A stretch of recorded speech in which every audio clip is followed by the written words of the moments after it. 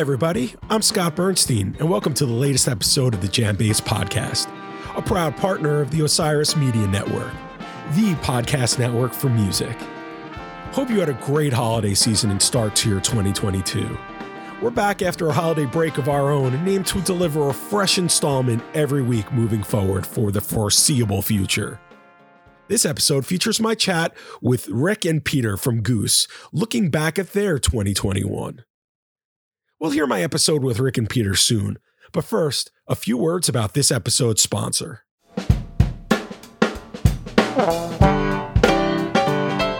This episode is sponsored by SiriusXM. Watch a replay of Phish live from the Ninth Cube special New Year's Eve concert presented by SiriusXM's Phish Radio. SiriusXM subscribers can relive the one-of-a-kind livestream or experience it for the first time exclusively on the SiriusXM app, available now through March 1st. No car required. After you finish listening to this JamBase Podcast episode, you can tune in to SiriusXM Phish Radio to hear musical highlights with behind-the-scenes commentary about the historic performance. Phish Radio is available to SiriusXM subscribers on their phone and connected devices at home, including Fire TV, Apple TV, Amazon Alexa, Google Home, Android TVs, and much more with the SiriusXM app. The unprecedented viewing event took place in the wake of the postponement of Phish's traditional New Year's Eve run at Madison Square Garden in New York City.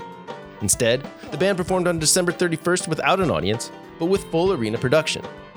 SiriusXM generously underwrote production costs to make the Phish Live from the Ninth Cube livestream free, and to contribute to Phish's mission of bringing their community together to support those in need. The three-set Phish Live from the Ninth Cube livestream marked the first time Phish had included a dialogue with their fans during a show, through social media comments and requests, which were viewable by the band while they performed. The show is part of Phish's Dinner and a Movie series, where the band provides a variety of recipes that fans make and then post photos of their results. New Year's Eve's lemon-themed recipes included guitarist Trey Anastasio's instructions for making lemonade when you get handed lemons. The Dinner and a Movie series has raised money through the band's Water Wheel Foundation to help nonprofits around the country and beyond. The Water Wheel Foundation raised over $300,000 from fan donations for 6 nonprofits close to the Phish community on New Year's Eve, bringing the total monies raised during the pandemic to over $1.2 million. Additional donations can be made at any time at phish.com/waterwheel. JamBase Podcast listeners who sign up for a new SiriusXM subscription will get 3 months of the SiriusXM app, SiriusXM's standalone streaming service, for free. Visit SiriusXM.com/streamphish for offer details. Don't miss your chance to watch Phish live from the Ninth Cube special New Year's Eve concert presented by SiriusXM's Phish Radio, exclusively on the SiriusXM app, now through March 1st. No card required. Our last episode came in mid-December and featured Warren Haynes.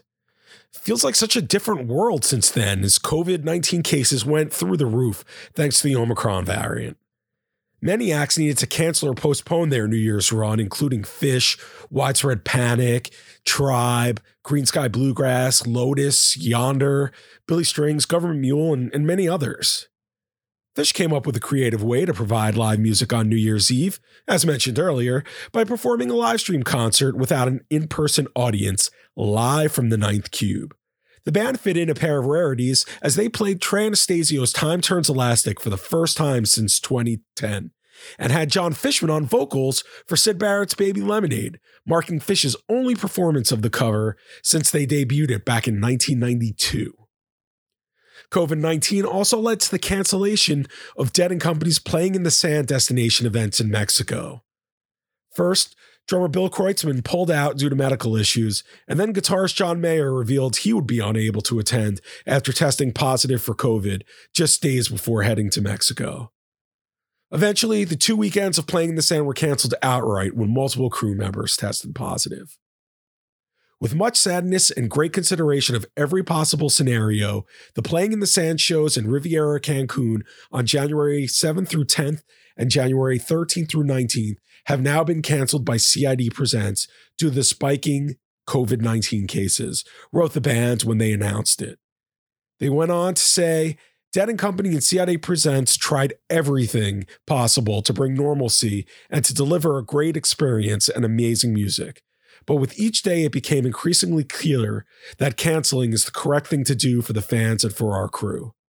Please refer to the Playing in the Sand email that will be sent shortly with all details about refunds.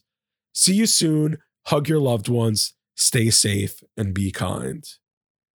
We were happy to see that some fans that were already down there made lemonade out of the lemons and made the best of the situation. A handful of bands were able to pull off New Year's runs. The Disco Biscuits provided COVID tests to those attending their 2-night stand in Philadelphia, which was highlighted by a narration-filled History of the Disco Biscuits Part 2, in which the band told the story of their last 15-plus years. The String Cheese Incident debuted new material during a 3-night run in Chicago, while Pigeons Playing Ping Pong presented an Arena 54 New Year's Eve concert in Nashville.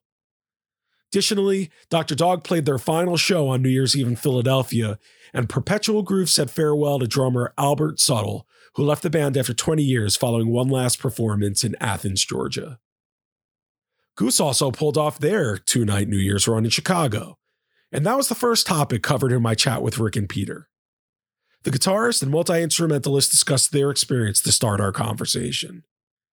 The pair previously appeared on the JamBase Podcast in December of 2020, and just over a year later, we connected to talk about Goose's 2021.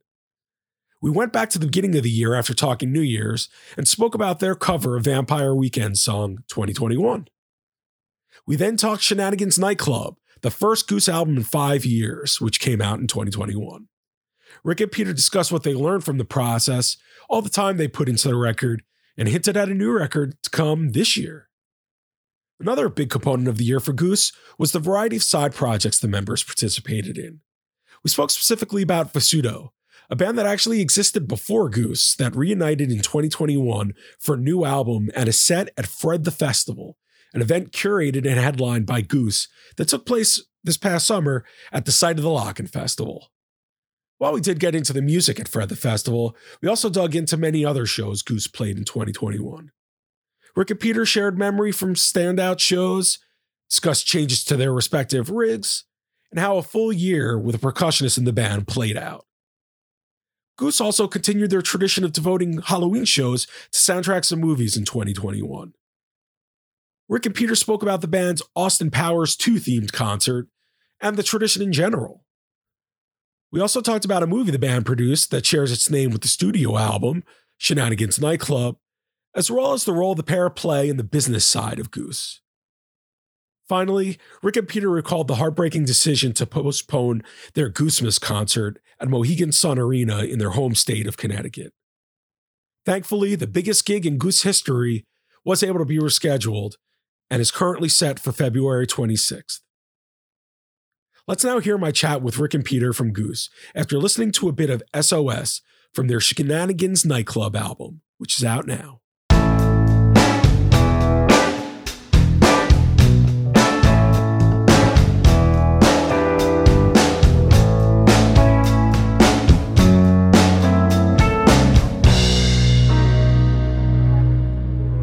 Well, it's the same old thoughts on the counter.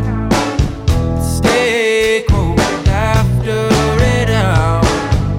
Power of bottles and cans on when till the answers are right. All the lanterns glow is blinding. All the banter's door is vibing. The same old confrontation it seems might be a lie.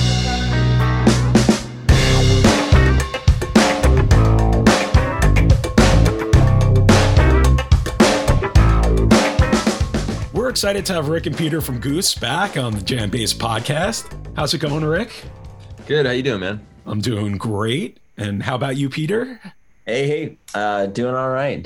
Thanks for having us. Excellent. And it's our aim to check in with you guys each year to catch up and discuss what went down the previous year, and as well as take a brief look into the future. And before we go back to the start of 2021, I wanted to ask about your recent New Year's run in Chicago. It's such a weird time right now with the Omicron variant, but thankfully you guys were able to pull off the 2-show run. And how did it go from your perspective, Peter? If we'll start with you. Yeah. To be honest, there was so much confusion about whether or not it was going to happen beforehand. I personally, I was convinced it wasn't going to happen. A lot of other bands have been canceling their shows, and some of us, I mean, pretty much everybody had COVID at some point in December. So like earlier in the month, we were all kind of just like, what's going to happen? Yeah. And, we were lucky enough to be better by the time the shows happened, and we were good to go to play them. And it felt like it was the right thing to do. And, it was for sure probably a risky place to be. But I think a lot of people took the precautions seriously. I saw pretty much everybody wearing a mask at the show. And that was great. It felt like people were actually taking it seriously. And we were happy about that, because it kind of was a difficult decision to do it or not to do it. And how much of that were you guys, did that go on pretty much until you took the stage, or once you made there was a point where we had to make the call. Okay. And at that point it was like, all right, all engines go kind of thing. We were like definitely flirting with the line, and it was actually really funny timing that the CDC made that announcement that night about the thing, like the quarantine protocols starting to change and things like that, because it sort of pushed everything into the zone of I think we're okay to do this.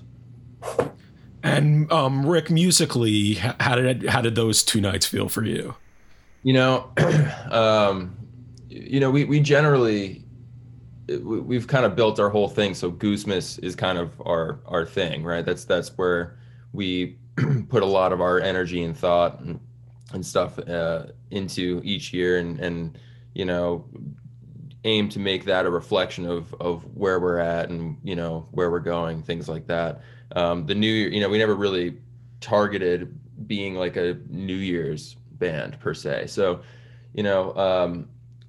I think even going into it, we were like, all right, let's just go play some shows. And, given the context of everything going on, like none of us could get together in December because of everything that was going on. We didn't even practice, we all just showed up there. Like Peter said, like 2 days before leaving, I was like deep in like home mode, and sure, it was really funny to think, it just felt really strange, being like, are we, in 2 days, are we going to be in Chicago playing a show or not?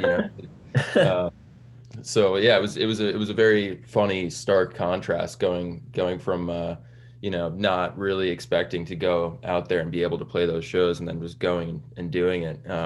But we had a great time. I think we played a couple fun shows, and I don't know, I had fun.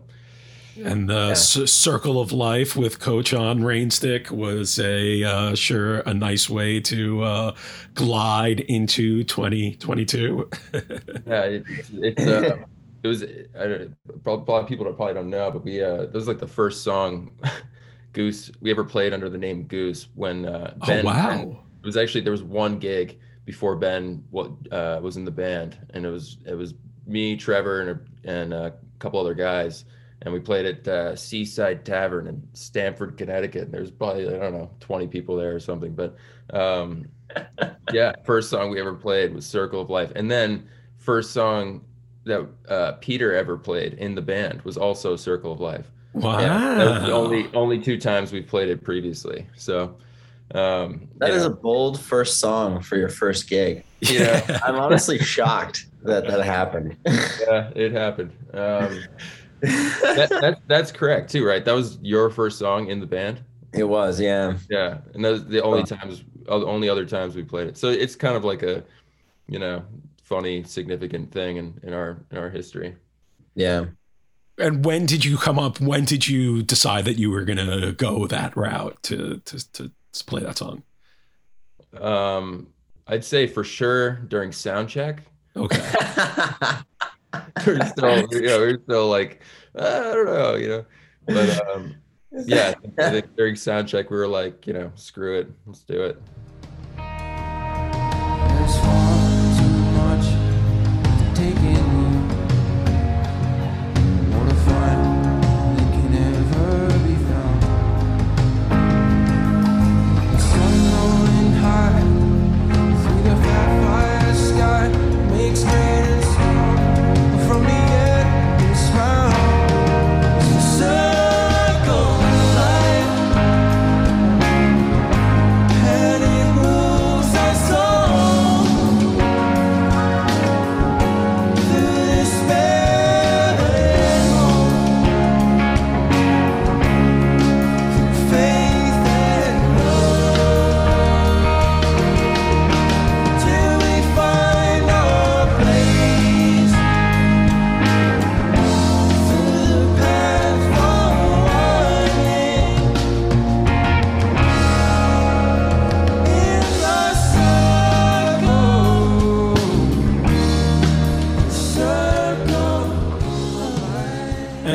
And it had been 6 weeks since your last shows, so pretty much everything was on the table.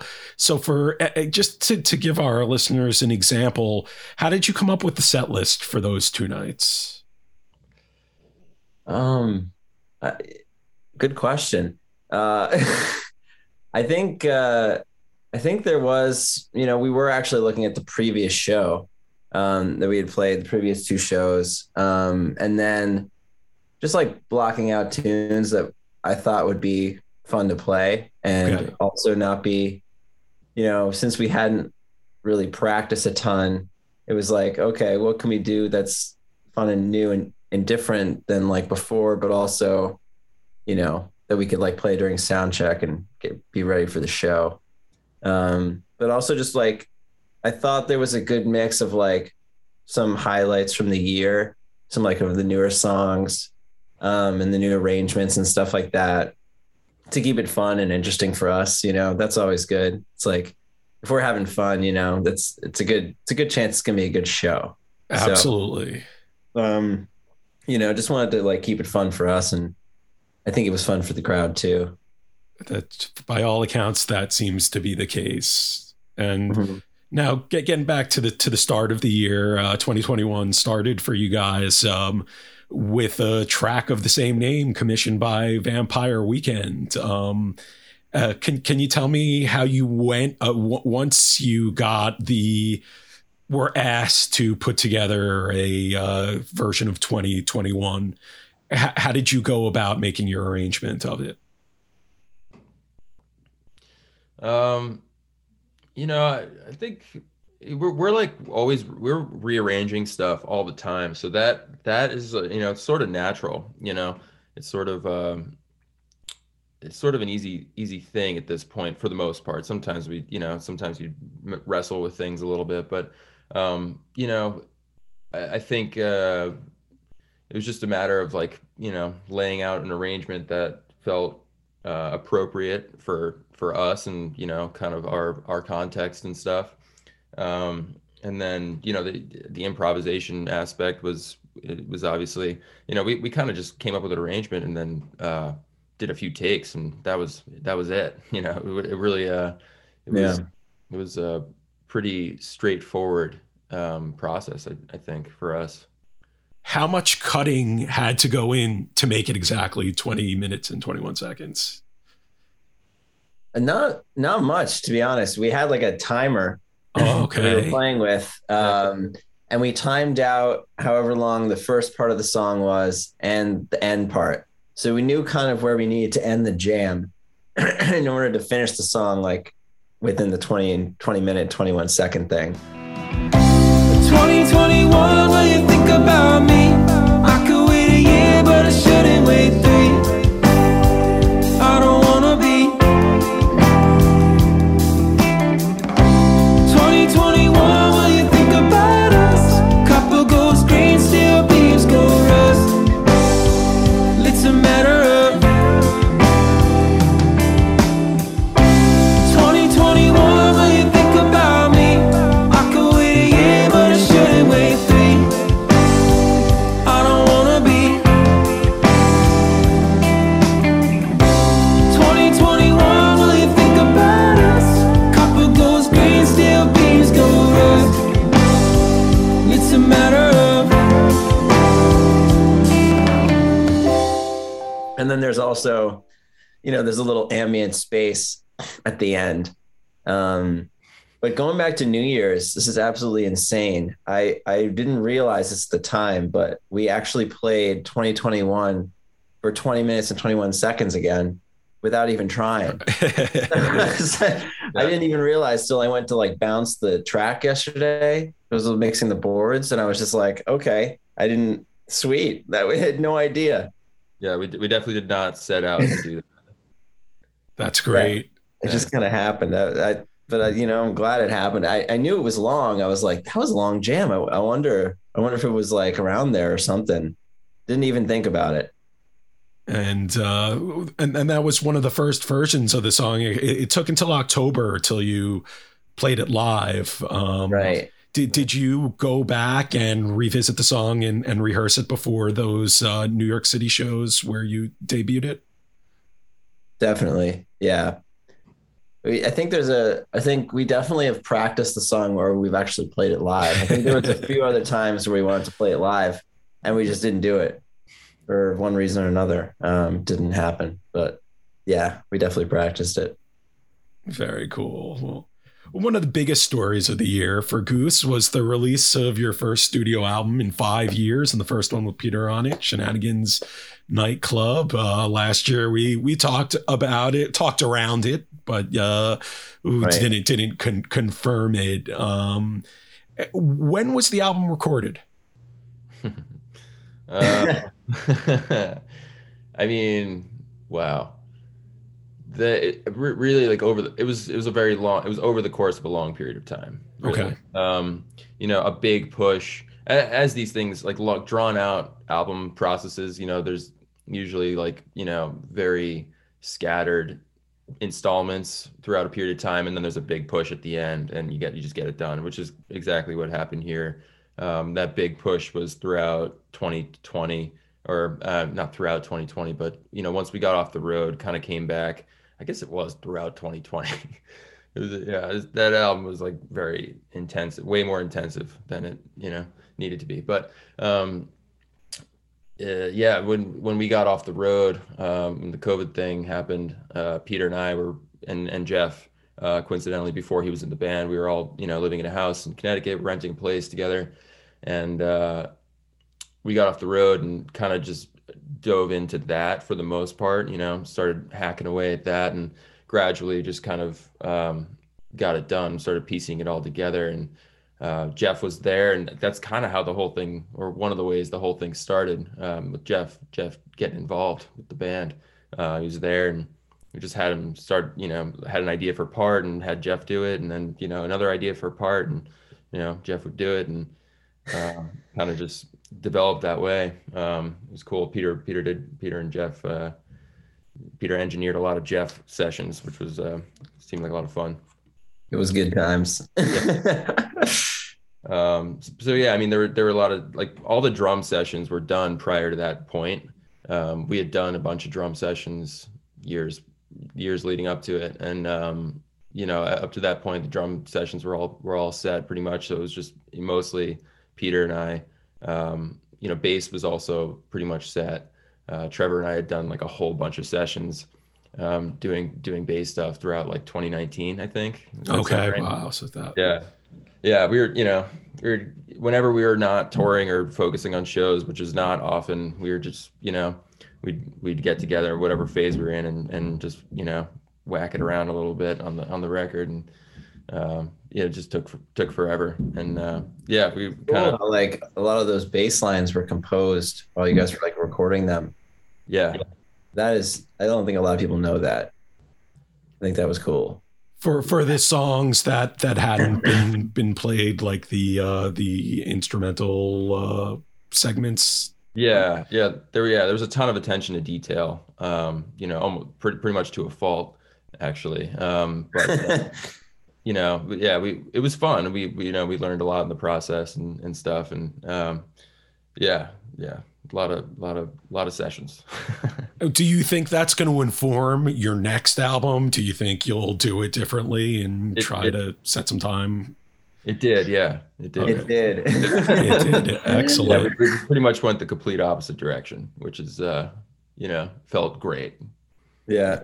Very good. That's exciting that there is another album coming, and look forward to seeing what that is all about. And I don't want to, we'll skip ahead, but the Vasudo album kind of was the similar way, right? That was just a couple of days, sessions. Quick right? shot with that one for the most part. Yeah, we that was like summer of 2020. We went and up to Dreamland in Woodstock and tracked that. Was it like a week, Peter? Mm-hmm. Good. 6 days or something like that. Yeah. It was wild.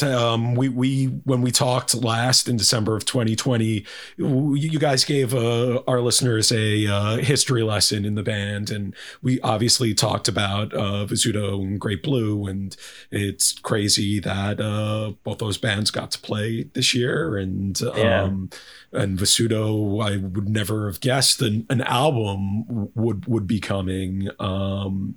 How was it reuniting with Matt Campbell, Rick?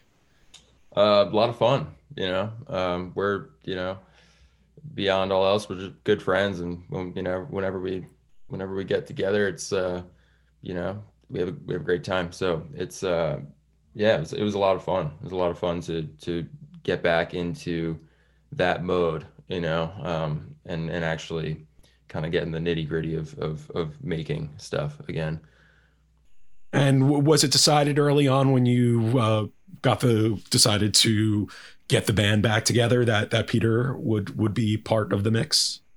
It was the previous summer, actually.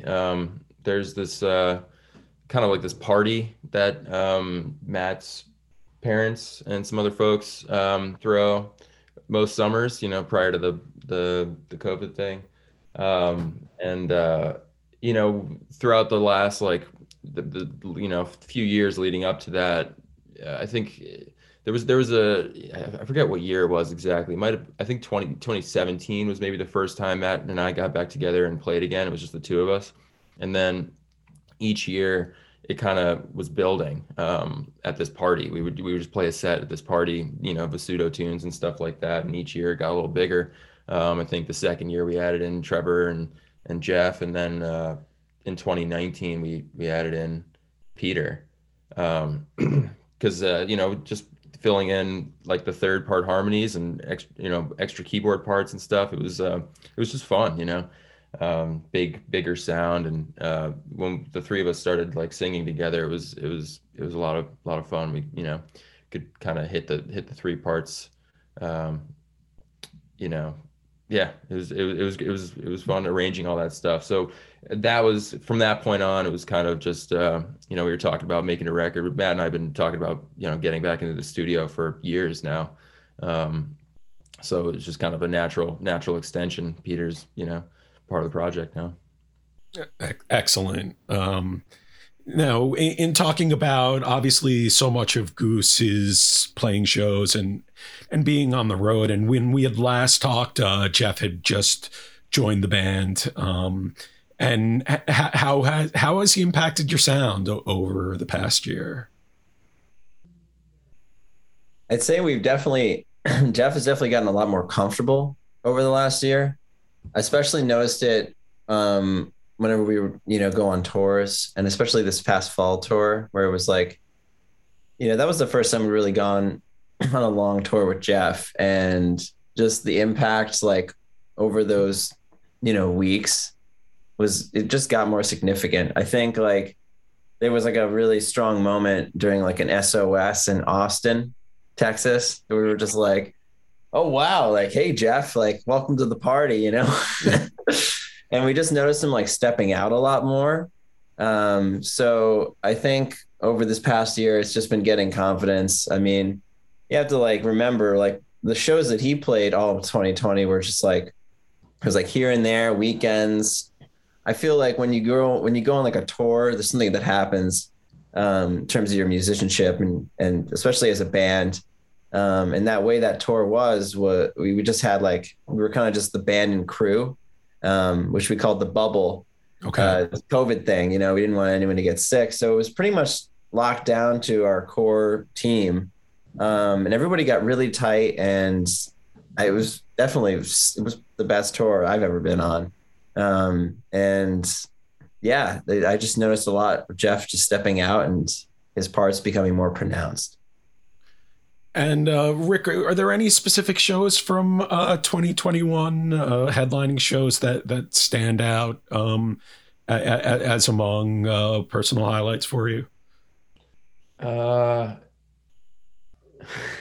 It's hard to like. Peter's better, kind of keeping a mental roadmap of these things. They start to all blend together to me. But there's definitely, I mean, those Austin shows were super fun. I don't know. A lot of shows were really fun. I think that's a better Peter question. Peter? General, but yeah. Hey, yeah, I think like some of my favorite memories from this year would be Montana. Okay, we played with member of the Kitchen Dwellers there. Yeah. Kansas City. Honestly, that whole like Wisconsin, Montana, Denver thing in the summer was really fun. Yeah. Wisconsin was really like a unique experience for sure. Kansas City was a lot of fun for sure. Kansas City slapped. And Denver both times, great. I loved Aspen. Atlanta was great. New Orleans, it was all so good. Maybe it's not a better Peter question. He's just naming every show. Yeah, I do think the show, Kansas City really does stand out as like, I just remember walking like up the ramp to the stage and the crowd was already going, they were so loud and so amped. And I think immediately we're all just like, okay, we had a schedule, we had some song to open and we switched because we were like, yeah, let's like do something a little more high energy right now. We're fired up. It was a Wednesday, right? Kansas City? Yeah, it was a Wednesday. So like anytime it's like an off night and the crowd's just like, it feels like Saturday night. You're like a warehouse with people going nuts on a Wednesday night. Like we're obviously gonna get weird, you know. Those shows are often the most fun. Yeah. This is my kind of town. You guys are loud.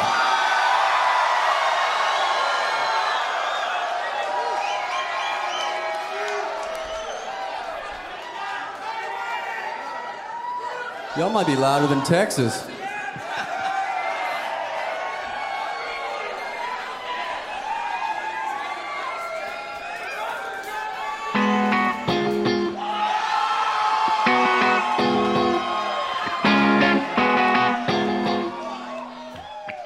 So it is the crowd that makes a big difference in what makes the show stand out. It makes a big difference, yeah. But, you know, it's everything. It's such a mysterious thing. Like, you know, I don't know what we ate that day. You know, who knows? You know? Definitely. The amount of sleep you get, that's huge. Okay, that's fair. Yeah. Well, Peter, when we last spoke, you had just added a clavinet to your rig. Wow. And now you have an organ in your rig. You have certainly come far from thinking you were going to start just with an organelle playing Goose shows. Yeah. So how did it go about bringing the organ into the mix? Yeah, I just was thinking about it too. And the Vintage Vibe also joined the squad this summer, or like at the beginning of this past summer. So yeah, the organ was like a really funny thing because we went to go play 4848 Festival.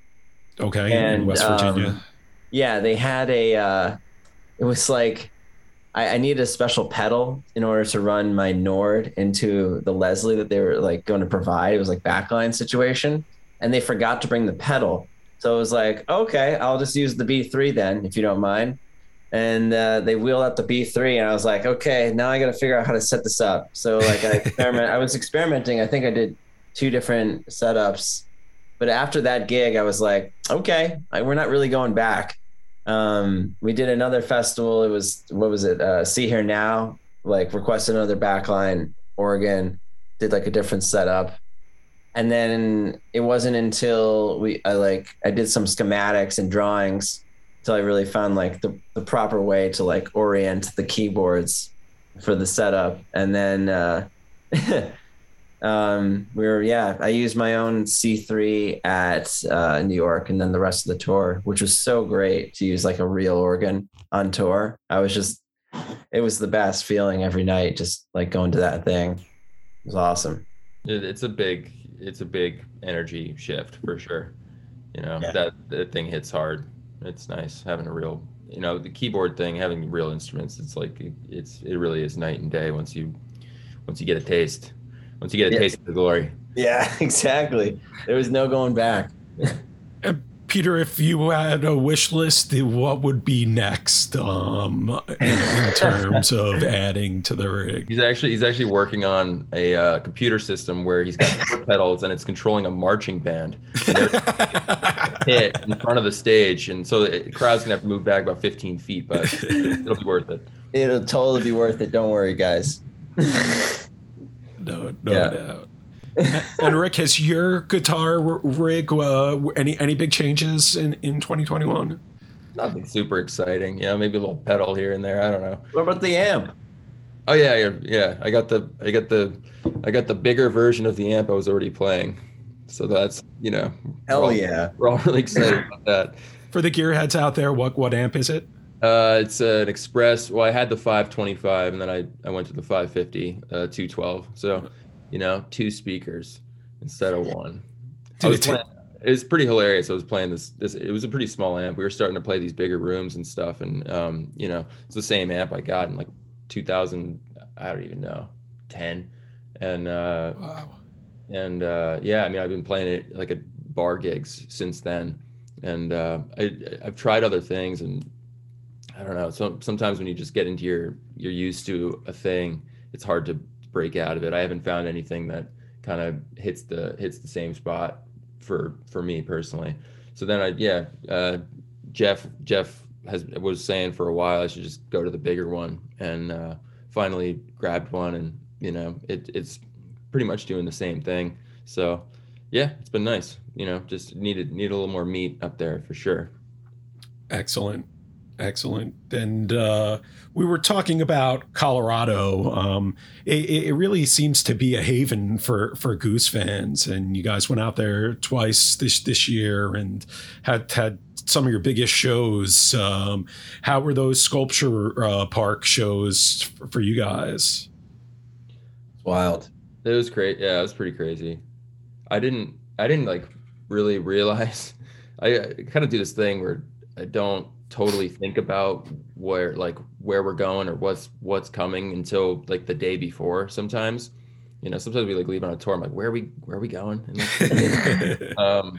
But the Sculpture Park shows was definitely one of those situations. We played the shows we did leading up to it, and then the day before I was like, wait, there's like 5,000 people coming into this thing tomorrow night, and we got it was crazy. It definitely felt pretty nuts, and I think we got out there and I was a little shaky for like a few minutes, but then we just started playing and did our thing, and it was all good. Excellent. Hoping that Red Rocks happens for you guys sooner rather than later, if we can goddamn get this virus under control. I'm sure that will be next, considering how you got 5,000 people to the Sculpture Park nearly a year ago at this point. Will you fly out? I would definitely fly out if you guys went to Red Rocks, for sure. Now, another big highlight of the year was your own festival, Fred the Festival at the Lock-In site. First, how did you come up with the name Fred the Festival?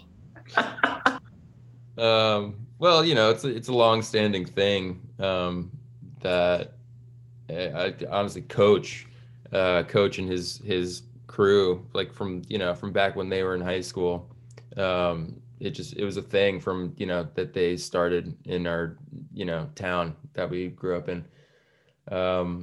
Meaning this wasn't the first Fred the Festival? No, just the terms, Got it. Ted. Term Fred or Ted. Got it. Yeah. So it's a long-standing thing, and I don't know. We were kicking around names, and I forget how that came about, but we were like proposed Fred the Festival, and they came back. They were like, "This is not a joke, guys. Like, we can't do this." It is a joke, but it's a real one. Yeah. It's like a authentic joke. Yeah. So it was we were very grateful that they allowed us to use that name eventually. Oh yeah, it was great. Yeah. What role did you guys play in putting the lineup together? We definitely had like, I mean, there was a big list of bands, and we wanted it to be like a different kind of festival, bring in some different kind of acts that we normally wouldn't get to play alongside. Sure. And it just so happened a lot of those bands were interested. So, we were pretty lucky in that they all wanted to be a part of Fred. Yes. Yeah. And I loved the songs that you guys did with the Goldsmiths from Dawes. How did that come together? Did so one of you ask them to guest? I think like, management teams were chatting beforehand because we were obviously interested. We've been fans of those guys for a while. I've been listening to them for a long time, and I couldn't believe that they were interested in coming to Fred the festival. Yeah. Yeah, that was the highlight of the weekend for me. I had a blast playing with those guys. We had this big sound going. Jeff was on guitar. Griffin's a dope drummer. It was really fun having him play with Ben, and just that was a blast. And how much they learned one of your songs? I mean, how much what did you guys get to rehearse much before actually taking the stage? We sat down in like a trailer in their trailer for a minute earlier in the day, but it was pretty quick. It was pretty cool that they were down to do that. Yeah, props to Taylor for singing too, Yeah. Taking a verse. Yeah. I didn't see that coming. Yeah. You didn't see that coming. Did that happen in the rehearsal? No. I guess when we were rehearsing, was he like, I don't know, maybe you guys talked about it beforehand, but I was just like, you don't expect that. Sure. Too many sit-ins. It doesn't happen very often. So no doubt.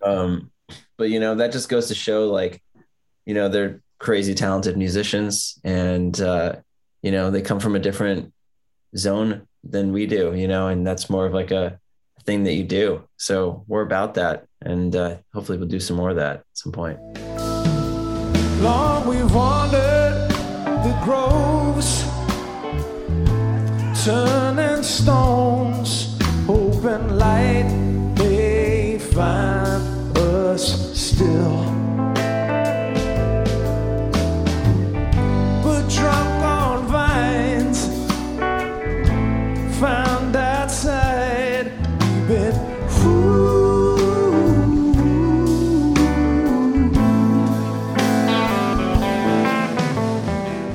Absolutely. And they weren't the only guests that sat in. We had talked again. Goes back to our conversation from December 2020, where Chris Enright, I believe, played the first Goose gig. Not the first Goose gig. No, he was a member of one of your bands at one point. Yeah, for sure. 2016, he was in Goose. He played all the keyboard parts on the on Moon Cabin, and he was in the band for I don't know, maybe around a year, something like that.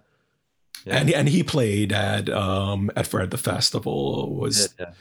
Was that always planned, or was he just around and decided to bring him up, or how did that come? I think together? Elephant Proof was playing. So I think it was just a natural thing. It's like, oh yeah, let's have Doc up. And then you had, and going back to Vasudo, that was the first Vasudo set, I believe, since 2013. And how did that go, Rick? For that, do you have specific memories from that set? Yeah. It was. It felt different, which was cool. I think, anything that feels creatively different at this point is exciting. It's cool to see, because Vasudo was very much the precursor to Goose, and it informed a lot of where we're at now, what it's all become. And it's cool to see that project evolve as well in a slightly different direction. Obviously there's a ton of crossover, but there are like sensibilities and aspects that it's evolving in its own direction. And I think it's exciting to think about that continuing to happen and it moving, further into its own direction, whatever that may be creatively. And still sharing a lot with kind of Goose world and Goose sensibilities and stuff like that. And its previous, Basuto previous sensibilities, but then, evolving over time. That type of stuff is exciting to us, I think. And does that, go with what you're saying, and anything different, is exciting? Is that there's been so much side project action over the past 12 months? Is that one of the key reasons, just to keep it fresh and keep it exciting? Yeah, I think so. I think it's healthy. Like even doing things like making a movie for fun. Yeah, it's healthy to just exercise different parts of creativity, different expressions or whatever it may be. It makes, we won't, you do stuff like that and then you go back to Goose and it's more fun. It's kind of like you gain perspective and it kind of refills the well a little bit. Sure. Right. Excellent. And another highlight from the year was Halloween. And you guys have a tradition of devoting your Halloween shows to a specific movie. And how did you pick Austin Powers, The Spy Who Shagged Me, for this year's selection? I think we're just kicking around a bunch of ideas, and we had done like what we called Netflix and Chill, which is like a little residency we did at Bryac, which is like a very small bar back in like 2018. And it was like, Bridgeport. 40, 50 people, something like that, showed up, and we did the first Austin Powers then. And I think there was just the desire to like revisit and like kind of like do it better with some better costumes. And part of that, just like the soundtrack is so fun. Great tunes. And we had to do the Dr. Evil rap because Rick had been, learning it since he was like a teenager, From the moment I heard Frau say I had to clone, I knew that I'd be safe because I'd never be alone. An evil doctor shouldn't speak aloud about his feelings. My hurt and my pain don't make me too appealing. I hope Scott would look up to me, run the business of the family. So squeezing that in there, that was pretty much the catalyst. Yeah. I thought it was pretty funny. Like of all the, we could do all the movies that exist and all the great soundtracks that exist. We did, the one and the sequel. Like something about that was kind of funny to me.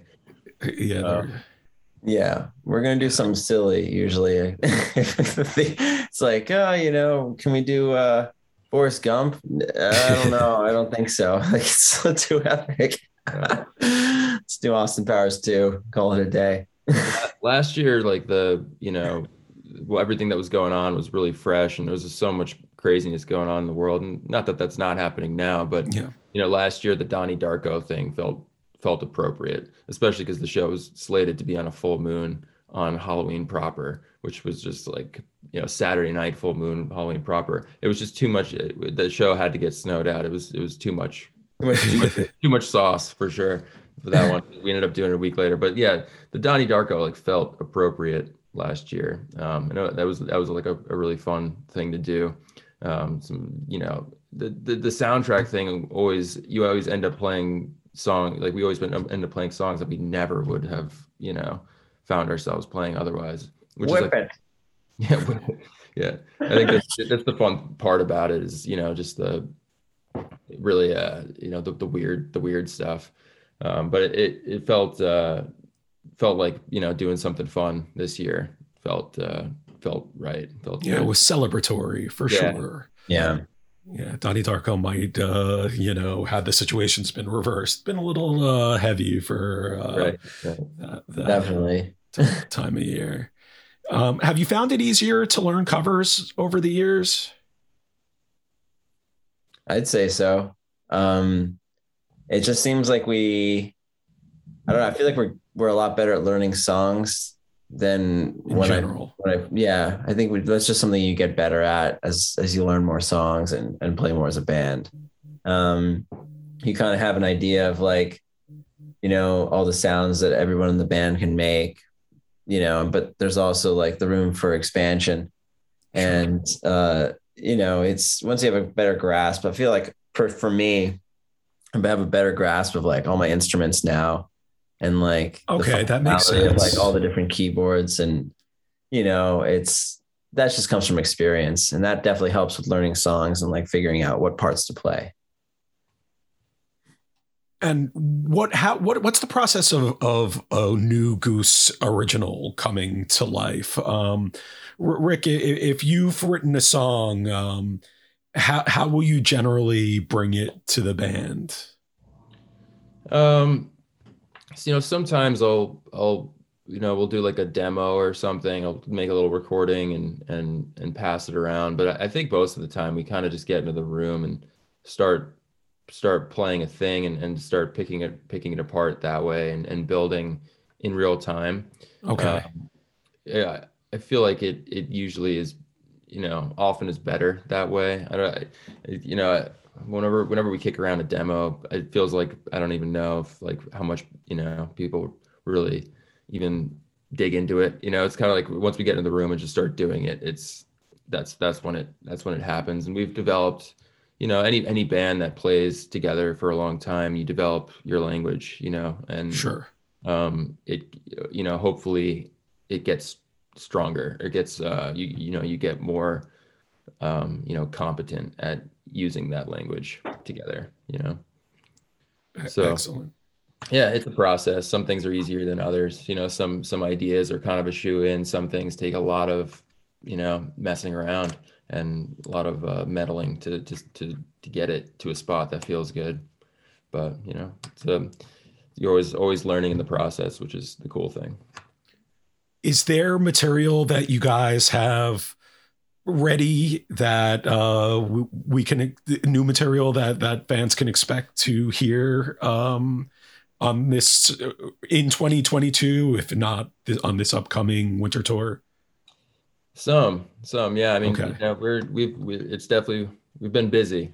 Okay, glad to hear that. Yeah. There's some stuff coming. The cool thing about Goose is that it does pull from a lot of different directions. So, there's always like, the different ideas, other projects, other things that it's pulling from. So that's one of the fun things about the project to me is that it's sort of this melting pot of all the different projects and things that we've done in the past, and some to some extent the present as well. But yeah, short answer, yeah, there's some stuff coming.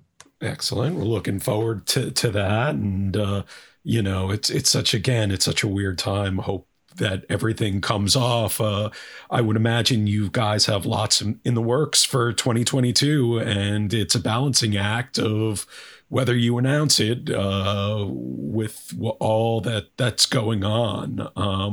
How much of a role do each of you play on the business side of things? Are you brought into the discussion at all when a tour is booked, for instance?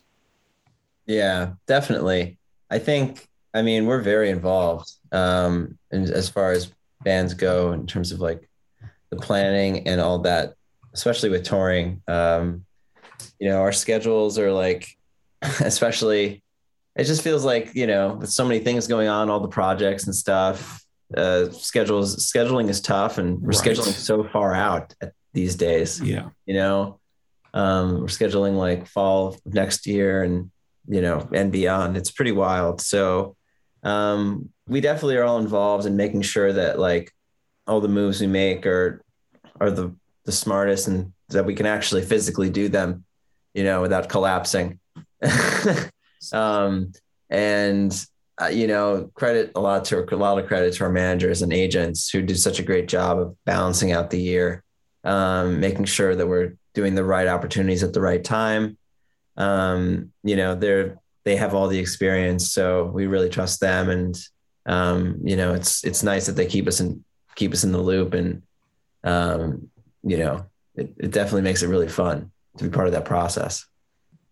And do you have a weekly call with management, or is it just as things come up? You discuss things as things come up, you know? Yeah. Right on.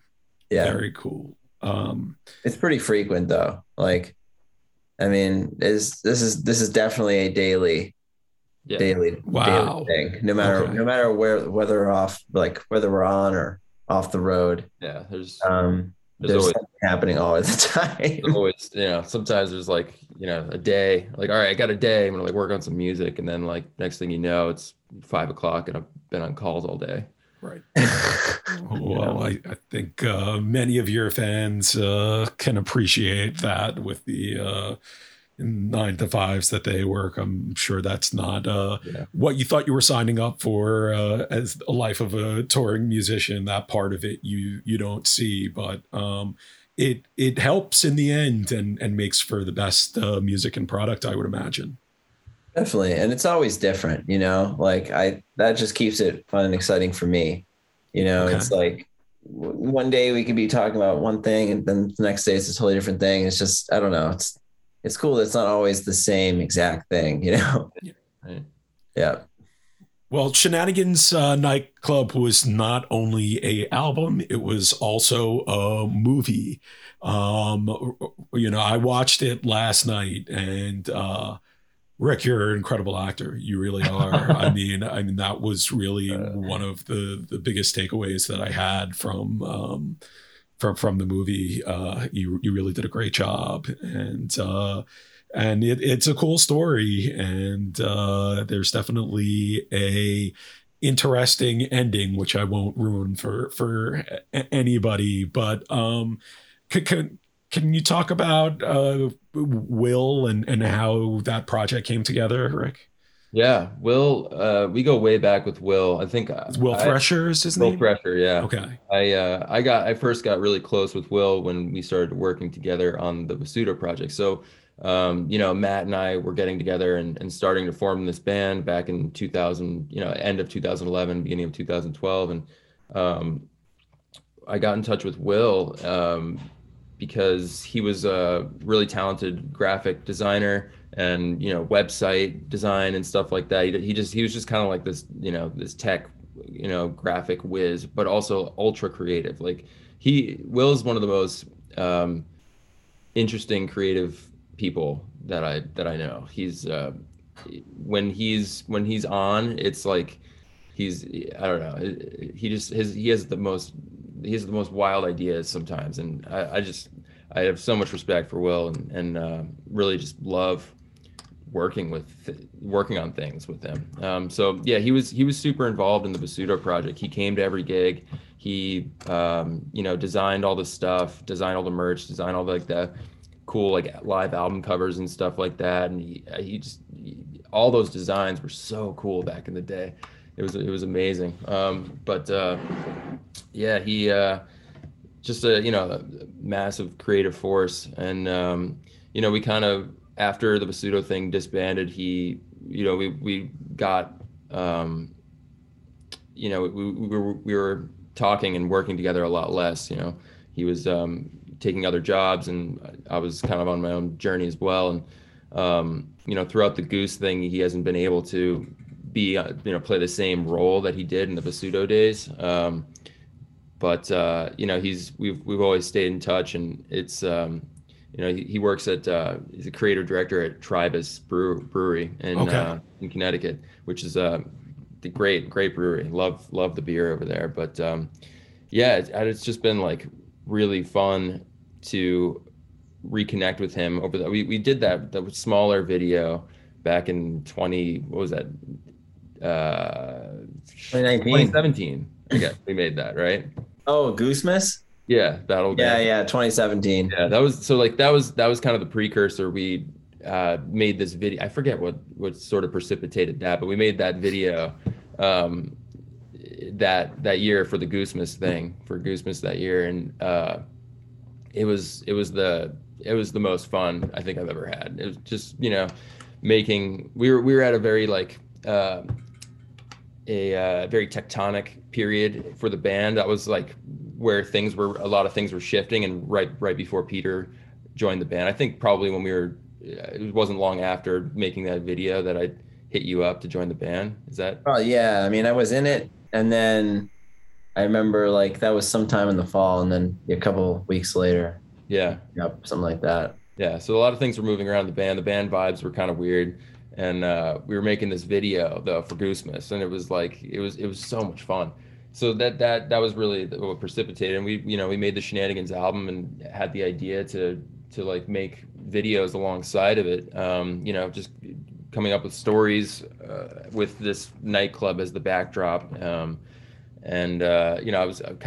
was egging on Will for a while to like make a video, thinking it was going to be comparable to that one, to the Goosemas one. Yeah, to the Goosemas one. And just in terms of like it's the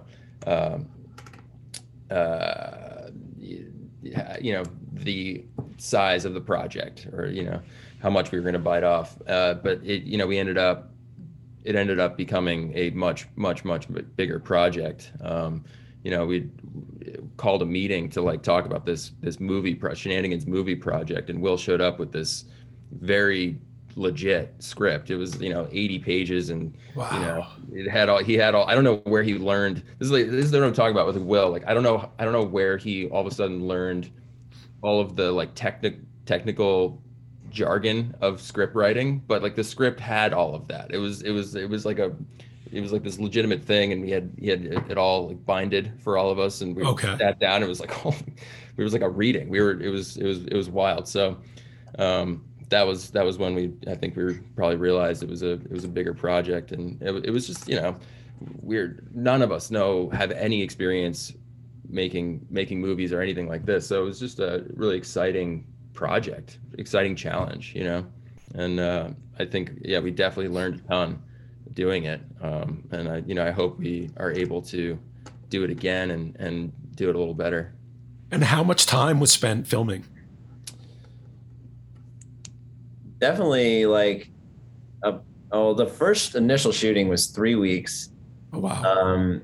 Last November 2020, and then there was reshooting this year in May. I think it was like 2 weeks or something. And then there was some pickup shots here and there that were just like one-off days. Wow, pickup shots. Yeah, it's crazy to think that it's done. Like, just like realizing that, holy crap, we did that is 70-minute, 5-minute feature. It's totally wild. There was so much effort and thought, and it took so much time to just like edit it and make it feel good. I think that was like. And the filming was just like so exhausting, like this long days. Yeah, it's way harder. Yeah, being on like a film, like doing the filming thing, it's way harder than you would think. You'd think, oh yeah, we're just gonna hang out and like it'll be fun, and it was fun, but it's a lot more challenging. And like the days, I think that's probably one of the biggest things that we learned. Is just after the whole editing process, I think we have a much better idea of how to use our time. I think while we were shooting and stuff like that, a lot of time was just we were hemorrhaging time because we didn't know what exactly we needed and the shots we needed and all of that type of stuff. So I think if we were, whenever we jump back into a project like that, hopefully we'll be a lot more efficient with our time. Sure. Right. Excellent. And let's end with something that straddles both 2021 and 2022, and that's Goosemas. When did you realize that, which is now, I believe, is going to take place in February at the Mohegan Sun Arena in Uncasville, the largest gig in terms of attendance of Goose's career, and it was originally scheduled for December. When did you realize it wasn't going to be able to happen in December? It was the day, like literally right before we canceled the announcement. Yeah, it was down to the wire. Yeah, that was a really, really, really heavy decision. I can only imagine. Yeah. Thankfully, they did have a new date for it. Had you already started planning for it? I mean, how much of Goose Miss is prepped at this point? Well, we definitely started. Yeah, we had a plan of like what we wanted to do. Okay. So, whether or not that's going to stay the same or change slightly for February, we will see. Fair enough. But yeah, I think it was just, and it's just apologies to anybody who was planning on coming in December and can't make the February show. We knew that was obviously going to happen, but it's okay. I feel like it's just, we're grateful that it's able to happen at all. I feel like that time was very uncertain. There was like the new variant was going around, and it was pretty, the casino atmosphere is not very COVID safe. No. So, in hindsight, like it may have been smart that it got postponed anyway, Absolutely. So like, I don't know, but it's just impossible to say like what would have happened. But I think it's going to be great when it does happen. We're very excited for it. Absolutely. And are you guys looking forward to getting back on the road, hopefully for your winter tour, which starts in a few weeks here, and your first headlining tour of the West Coast? Definitely. That's very exciting too. I mean, it's cool to go back to all these places that I guess it will have been 2 years since we were out there with Pigeons, and it's all the same rooms that we played. So that's kind of fun. We go back. All right. Besides a few, like we get to go back and headline those spots, and that's always awesome. We're going in, we can feel like comfortable, like we know the places already, and we'll see some of those people we saw 2 years ago, and some more, some more folks. Yeah. Here's hoping we get everything under control and everything's able to happen as it should. And guys, I really appreciate you taking all this time to talk with me about what was a very exciting and again wild and unusual year in Goose history. Yeah. Thank you, man. Thank you for taking the time. Yeah. Thank you. Of course. Our yearly date. Yeah, exactly. 2023. 2023. Wow. I can't believe I actually said that word. It's coming.